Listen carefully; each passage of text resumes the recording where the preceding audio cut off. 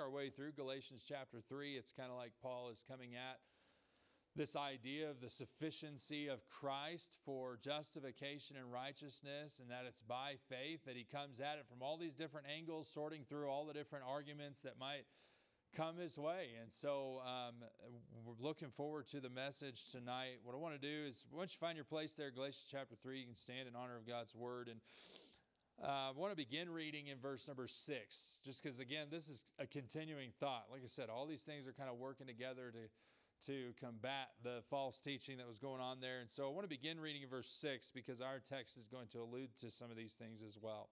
So Galatians chapter 3, verse 6. Even as Abraham, I'm going to mess that up because I'm preaching through Genesis on Sunday nights right now, and we're in the life of Abraham, and his name is still Abram. And so I'm studying for Abram, and I'm studying for Abraham here. There's great parts in that as far as enhancing the understanding of Galatians chapter 3 in particular, but it's going to mess up the name. So if I mess that up, just, you know what I mean. So even as Abraham believed God, and it was accounted to him for righteousness, know ye therefore that they which are of faith, the same are the children of Abraham.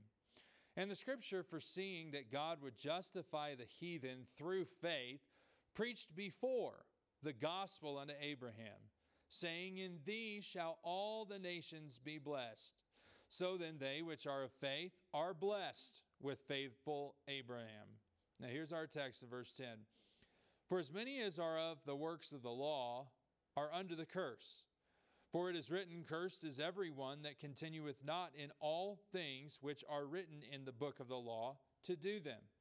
But that no man is justified by the law in the sight of God, it is evident. For the just shall live by faith. And the law is not of faith, but the man that doeth them shall live in them. Christ hath redeemed us from the curse of the law, being made a curse for us. For it is written, cursed is every one that hangeth on a tree, that the blessing of Abraham might come on the Gentiles through Jesus Christ, that we might receive the promise of the Spirit through faith. We'll stop our reading there. The title of our message tonight is In the Clear from the Curse. In the Clear from the Curse. May God bless His word. You can be seated.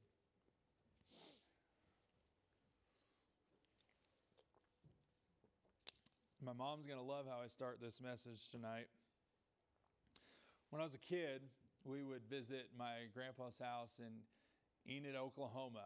And me and my brothers, my cousin, so we would play this game called Sticks.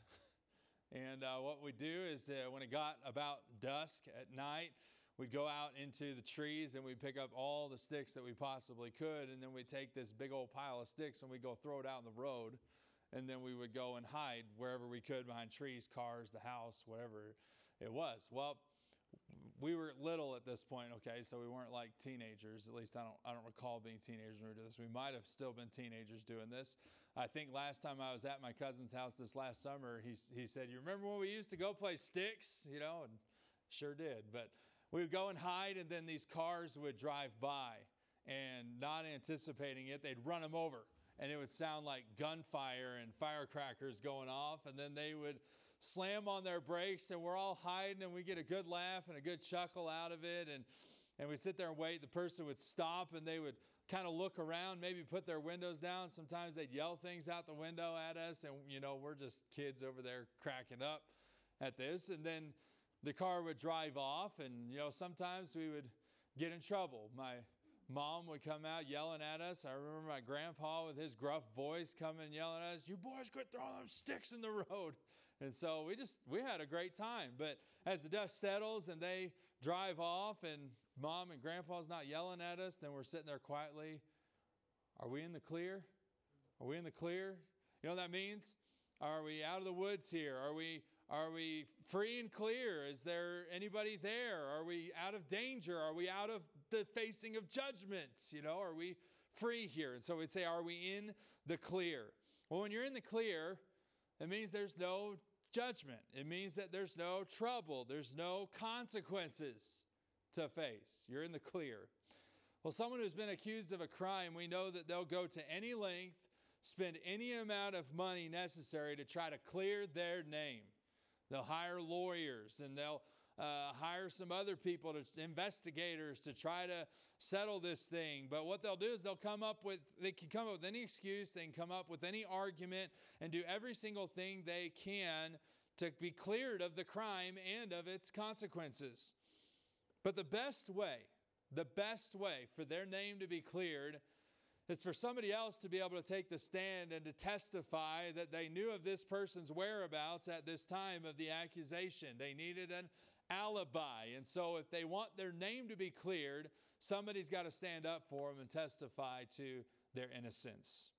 Well, every one of us are born into this world as fallen sinners.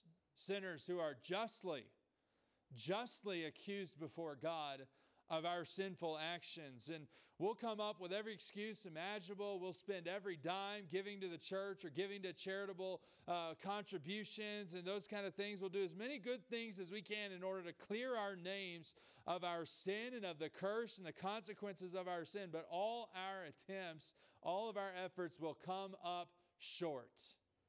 They'll come up short. They can never be good enough to justify us in the eyes of a pure and holy God. You know what we really need? We need somebody who can stand up for us. Somebody who can take the seat. Somebody who can testify on our behalf, declare us innocent, declare us guilt-free, declare us cleared of all charges. That's really what we need. Well, as we come to our text, Paul is continuing to show the Galatian believers that the work of the law can never clear their names before God. The works of the law will never do it. He showed them that even Abraham, he believed God, and it was his belief, it was his faith that God counted to him for righteousness. And the only way that you find yourself under the same blessing and the same righteousness that Abraham had is to manifest the same faith that Abraham manifested. And so here's the question that we need to ask ourselves tonight. How can we be cleared of the charges that are against us? How can we be clear of the curse of the law, is how I'm going to put it. That's how our text addresses it tonight. And you might be thinking, well, what is the curse of the law? We'll explain a little bit about that, but it doesn't sound good, and it sounds like you need to be cleared from it. And so how does that happen? Well, Paul begins here in verse 10 by explaining that those who live after the law are under the curse of the law. He says, for as many as are of the works of the law are under the curse. For it is written, cursed is everyone that continueth not in all things which are written in the book of the law to do them. And so what's going on here is he's explaining to them that the only way to obtain righteousness by the works of the law is to keep it perfectly and pristinely, to never mess up. Because the truth is, what he does, he quotes Deuteronomy 27:26 here to show them that man is responsible to keep every part of the law. That if you break one law, then you're guilty of the whole law. And so what happens then is that breaking the law brings you under the curse of the law, is what he said. Those that are of the works of the law are under the curse. Well, what is the curse of the law? The curse of the law are the consequences of breaking it. What are the consequences? And of course, the law is pretty lengthy. You know, from Exodus through Deuteronomy, there's a lot of instructions, a lot of commandments, a lot of consequences in there. But as you study it out, there are three predominant consequences that really stand out to you. One is you can become unclean, ceremonially unclean before God. That is a consequence of breaking the law. Another one is that you face separation from the community, separation from family. And then, of course, another one, and the final one is death. And so when you touch a dead body, or you touch a dead animal, or if you are declared to be, not that yet. I'll get to that in just a second. But if you touch a dead animal, if you touch somebody that's got leprosy, or if you touch something that's been defiled, or you eat something that's been defiled, then you're declared ceremonially unclean. That's a consequence. If you are declared to have leprosy, if you have some kind of running issue of blood, or if you would have to be separated from your friends, separated from your family, separated from the camp. And so there's the idea of separation here. If you committed manslaughter, then you would have to flee to the city of refuge, leaving your family behind until the death of the high priest, and so that the avenger of blood could not come and kill you. And if you walked out of the city of refuge, then you were fair game, essentially. And so there's that idea of separation. And then, of course, the severe consequence of death would come if you murdered somebody, if you committed blasphemy, if you committed adultery, if you participated in idolatrous practices, or if you stubbornly rebelled against your parents. Boy, if we went back to that punishment, we'd have a lot more respectful little kids, wouldn't we? But that was a consequence of the law, to refuse to obey the parents. And so the curse of the law, we could basically boil it down to this: uncleanness, separation, and death. And what the Apostle Paul is saying is that if you break even one small facet of the law, that is what you face: uncleanness, separation, and death. And so whoever breaks the law faces that punishment. Now, there were ways to be declared clean again. There were ways to be reinstituted into the community. There were ways to avoid death, and that was through the atoning sacrifice of an innocent lamb. And if you consider the picture there, you would separate the firstborn lamb from your flock. They would slit that lamb's throat, which would make it unclean, and then they would offer that lamb up for a burnt offering. It would die. And so you could see that substitutionary side of things, that for the sin to be atoned for, the lamb would be separated, unclean, and put to death. And so that was the only way. Well, what Paul is saying here is that if you break one facet of the law, that is the consequence that you face, the curse of the law. Okay, so how is this curse put away? How do we avoid facing this curse? Well, he's going to start here. It's not by the works of the law. Surprise.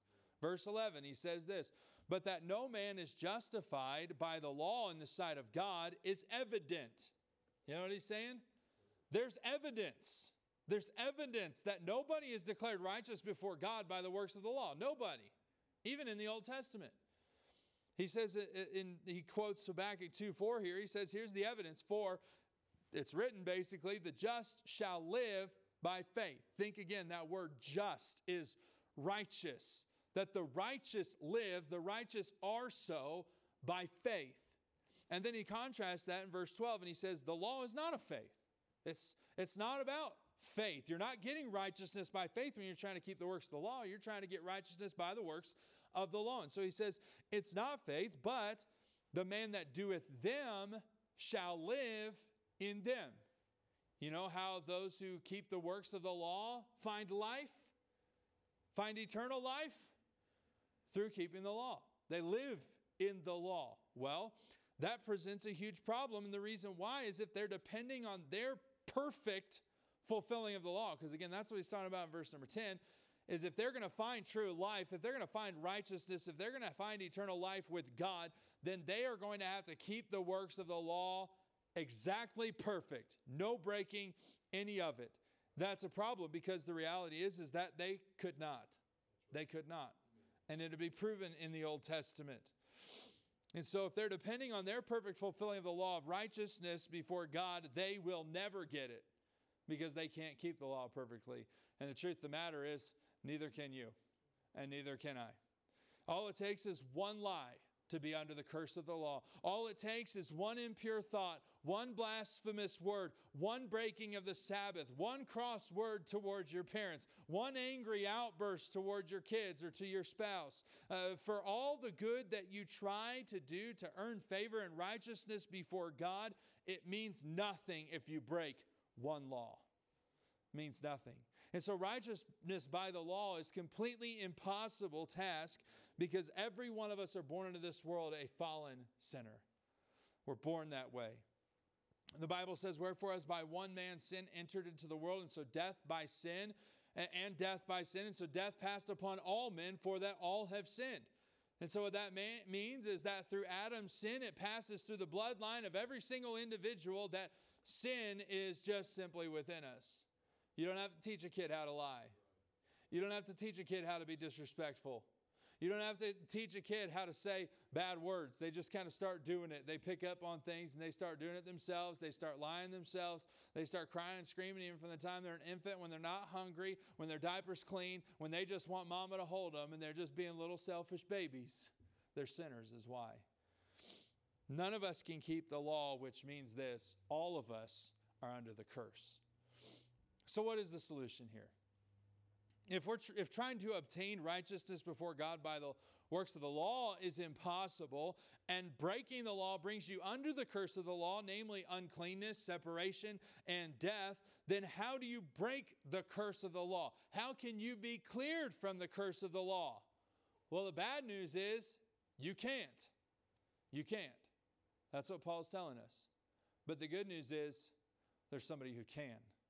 Look at verse 13. He says this: Christ hath redeemed us from the curse of the law. He's redeemed us. You know that word redeemed, it means to buy back. The idea of going into the food market and buying food or buying animals, that's the idea, is that they would give money in exchange for that. They would redeem that to be their own. Or you can think of when you go to an arcade like Chuck E. Cheese or Boondocks. You go there and you put in your token and you play the game and you win the ticket, and on many of those tickets it'll say, well, now they're mostly cards, I guess. They don't do much tickets anymore.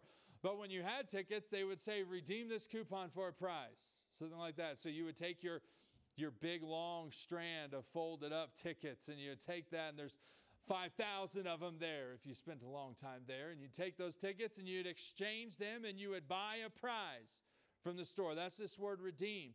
It's also used in the context of paying the ransom price in order to exchange for the freedom of a slave.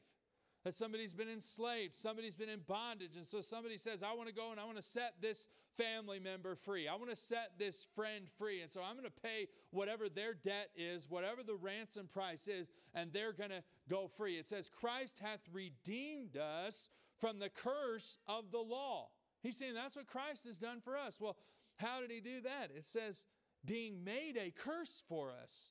For it is written, cursed is everyone that hangeth on a tree. And so now he quotes Deuteronomy chapter 21 and verse 23 here, and says that every person who hangs on a tree is cursed. And so what this means is that when Jesus was nailed to the cross and he was lifted up on high on the hill called Golgotha or Mount Calvary, that he took the full and complete curse of the law upon himself.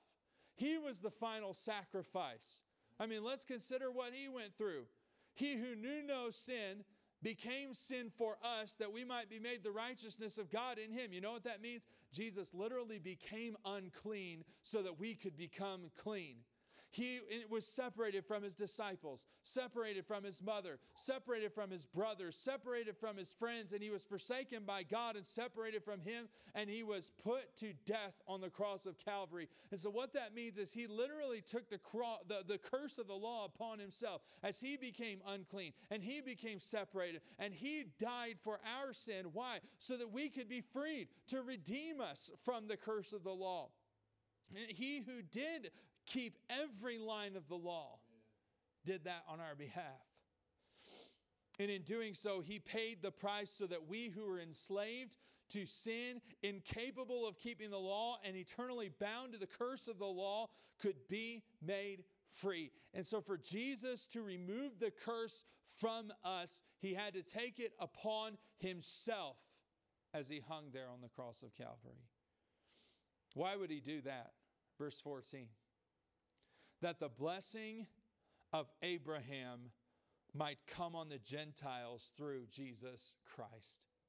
Why did Jesus go and hang on that tree? Why did he take the curse of the law upon himself in order that we might go free? Why did he do that? He says that the blessing of Abraham, what is that talking about? It's talking about the righteousness from verses 6 through 8, how he received righteousness by faith because he believed God would do what he could not do.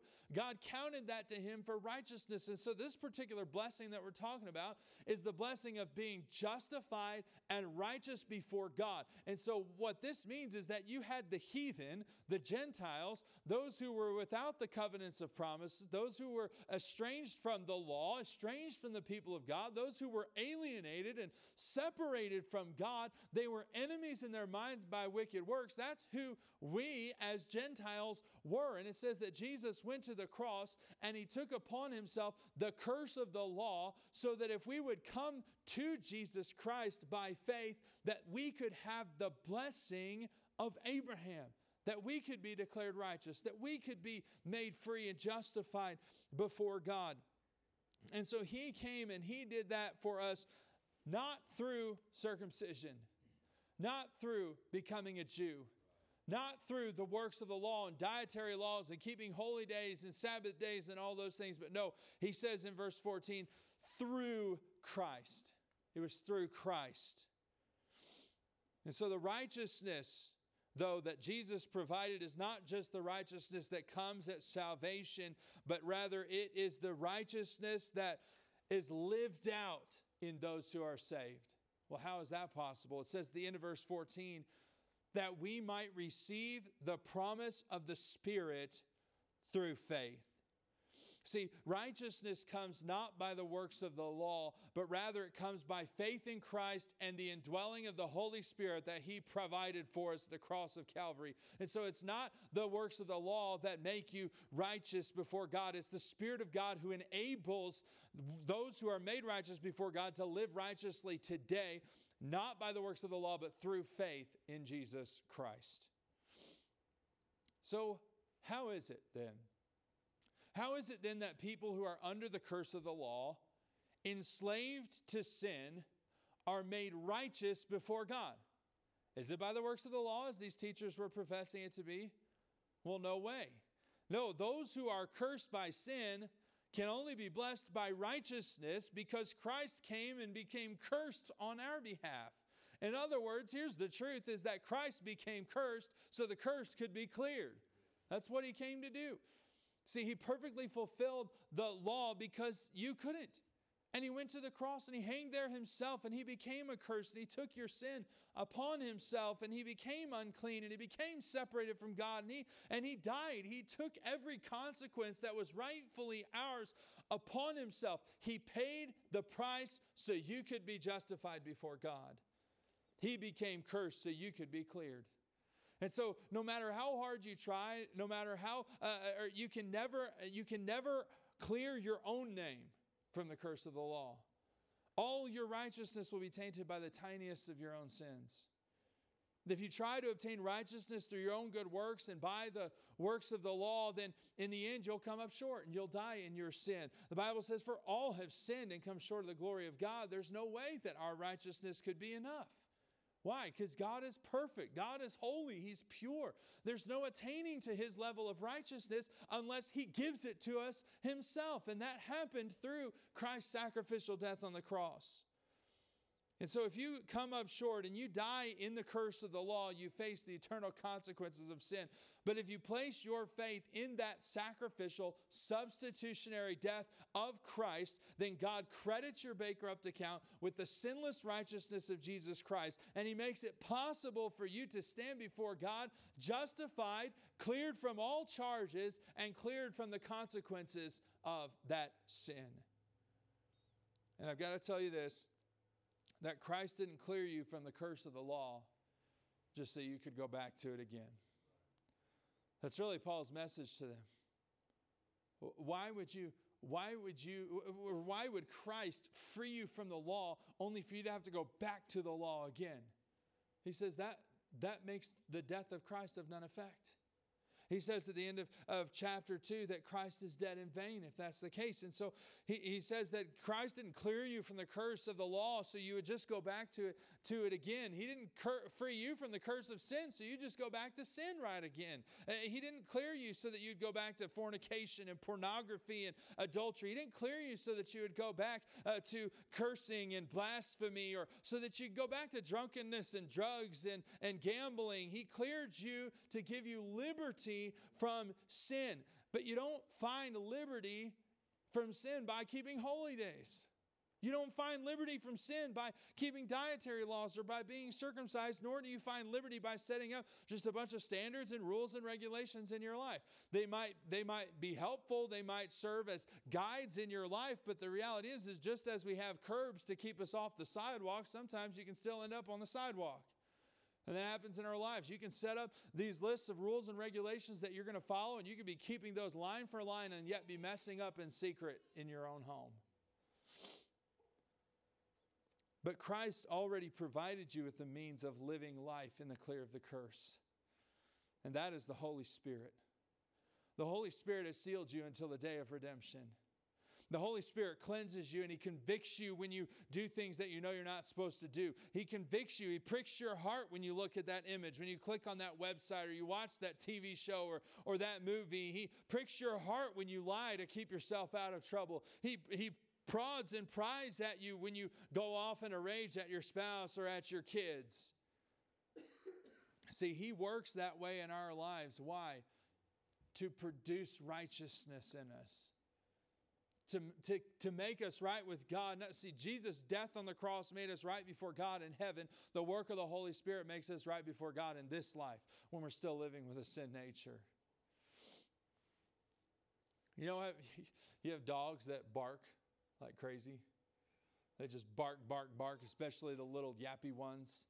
Well, when a dog barks uncontrollably at every single person, including people in the family, how do people normally handle that? Well, they get a shot collar. Right? That's inhumane. Okay, it's not killing them. It's just teaching them. You know what it does? You put that collar on them, and when they bark, they bark, and it gives them just a little jolt, just a little zap, and they try to bark again, and it does it again. And so what's the purpose of that? Is to try to keep them from barking uncontrollably. They also have the invisible fences. You know, you bury the electric fences. If you got a dog that's prone to stray and wander and keeps running off, well, it's dangerous out there. Somebody could hit him with a car or a bicycle here. Somebody could steal that dog and claim it as their own. And so it's a dangerous world out there. And so people will set up these fences to train their dogs. And so then they put this collar on them, and when they cross that line, gives them a little jolt. And it gives them a little jolt and another one. Why? So that eventually it gets to the point where you can take the collar off and you can remove the fence and they still stop right there. Why? Because they're trained. Listen, that's really how the Holy Spirit works in our lives. We have the tendency to be pretty barky too, don't we? Husbands barking at their wives, and wives barking at their husbands, and parents barking at the kids, and the kids barking at their parents, and barking at your boss, and barking at your employees. I mean, we can just get so nasty and so mean and so hateful, and people can bark swear words and bark blasphemy. And what happens is the Holy Spirit in your life, once you get saved and you receive Jesus Christ as your Savior, then the next time that you say a cross word, the Holy Spirit kind of, shouldn't have said that. The next time you go off at your wife, the Holy Spirit says, that wasn't right. The next time you go off at your kids in a fit of rage, the Holy Spirit pricks you. He pries you. He prods you and He jolts you and He says, you got to quit living like this. Why? Because that's not who Christ is. And you're called to live like Jesus Christ. The work of the Holy Spirit is to help you grow to become more and more like Christ every single day. And that's one of the ways that He works, is convicting you of sin and working in your life. Because we're kind of prone to wander too, aren't we? We're prone to go our own way, to think we've got our own way, to get our own job, to get our own retirement. We've got our own way to go to a specific place that we want to go to, a place that we know that we shouldn't be. And we want to go our own way, and we want to pursue our own ambitions, and we want to go away from the Word of God. Prone to wander, Lord, I feel it. Prone to leave the God I love. Well, you know what the Holy Spirit does is when you step foot in that forbidden place, God says, you shouldn't be doing that. And you know it. And whenever you go out with that person and God says, this isn't the kind of person you should be going out with. And whenever you end up going and wasting your money in gambling, or when you go and just waste your money on meaningless things. I mean, there are people who just spend all day long on Amazon buying things they had no intention to use. The Holy Spirit of God can say, hey, that could go to missions. Every time you go through the Starbucks line twice a day, He says, You could have given that cup to missions and maybe somebody will get saved. I'm not saying that happens to everybody. What I am saying is this, that we tend to go away from God. And when we go away from God, the Holy Spirit gets us and says, no, you need to get back where God wants you to be. You know what that does? Makes you righteous.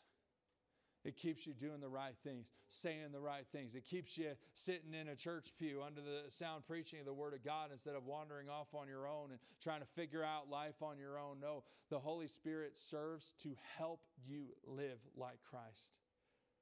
You know what our responsibility is? To submit to Him.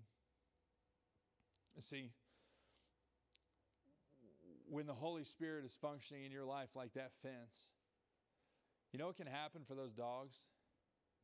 I mean, the jolt is just right there when they're over it. But when they get through it, if they push through it and they fight through it, then they can be free to go on the other side. And you know what? That happens a lot in our lives too. That what can happen is the Bible calls it quenching the Holy Spirit. It calls it grieving the Holy Spirit of God. That when you are trying to go your own way and He pricks at your life and He prods at your life and He convicts you and He jolts you and He does it time and time again, that as you look at that, He convicts you and you look at it again and He convicts you and you go to another site and He convicts you and you go to be with this person and He convicts you and you say those kind of words and He convicts you, that what can happen is you can burr up and you can say, no, I'm not going to do what the Holy Spirit wants me to do here. I'm not going to follow Him. I'm going to go my own way. You know what happened? Eventually you'll resist and you'll resist and you'll resist and you won't even feel the jolts anymore.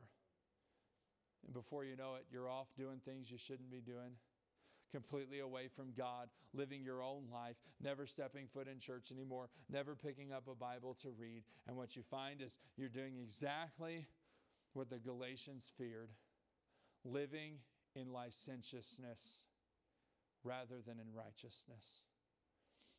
But what Paul wants us to get today is that it's not the works of the law that are going to clear you from the curse. It's Christ. And the reason why Christ can clear you from the curse is because He took it upon Himself already. And when you come to Him, not by the works of the law, but you come to Him by faith, He forgives your sin. He gives you the Holy Spirit, and the Holy Spirit begins to work in your life and to make you righteous now, in the same way you'll be righteous then before God. But the reality is that we all do mess up. And what the Apostle Paul is trying to tell them here is that Christ didn't clear you from the curse just so you'd go back living under the curse again. We're not talking about losing your salvation here, but we are talking about this. It's possible for you to get saved and to go back to living just like you were before you got saved. And he's saying that's not the way that Christ would have it. No, He gave you the Holy Spirit to work in your life, to purge you from sin, and to make you righteous. And now what you need to do is submit to His leadership in your life, and He can make you righteous. The cursed become cleared because Christ became cursed. And the only way for you to be cleared of your sin is to trust in Christ's sacrificial substitutionary death on the cross. And Christ did not clear you to live in sin, but to live for Him. And He's equipped you if you'll live your life by faith, not by works, not trying to get righteousness by following a list of rules and regulations or by going back to the Old Testament law, but you can live righteous even today the same way that you got saved, and that is by faith. That when you're just depending on the Holy Spirit to lead and guide you, and you're sensitive to His will and sensitive to His pricking and prodding work in your life, He'll make you righteous. He'll clear you. Father, we come to You tonight. We thank You for the time in Your word, and I'm thankful for the truth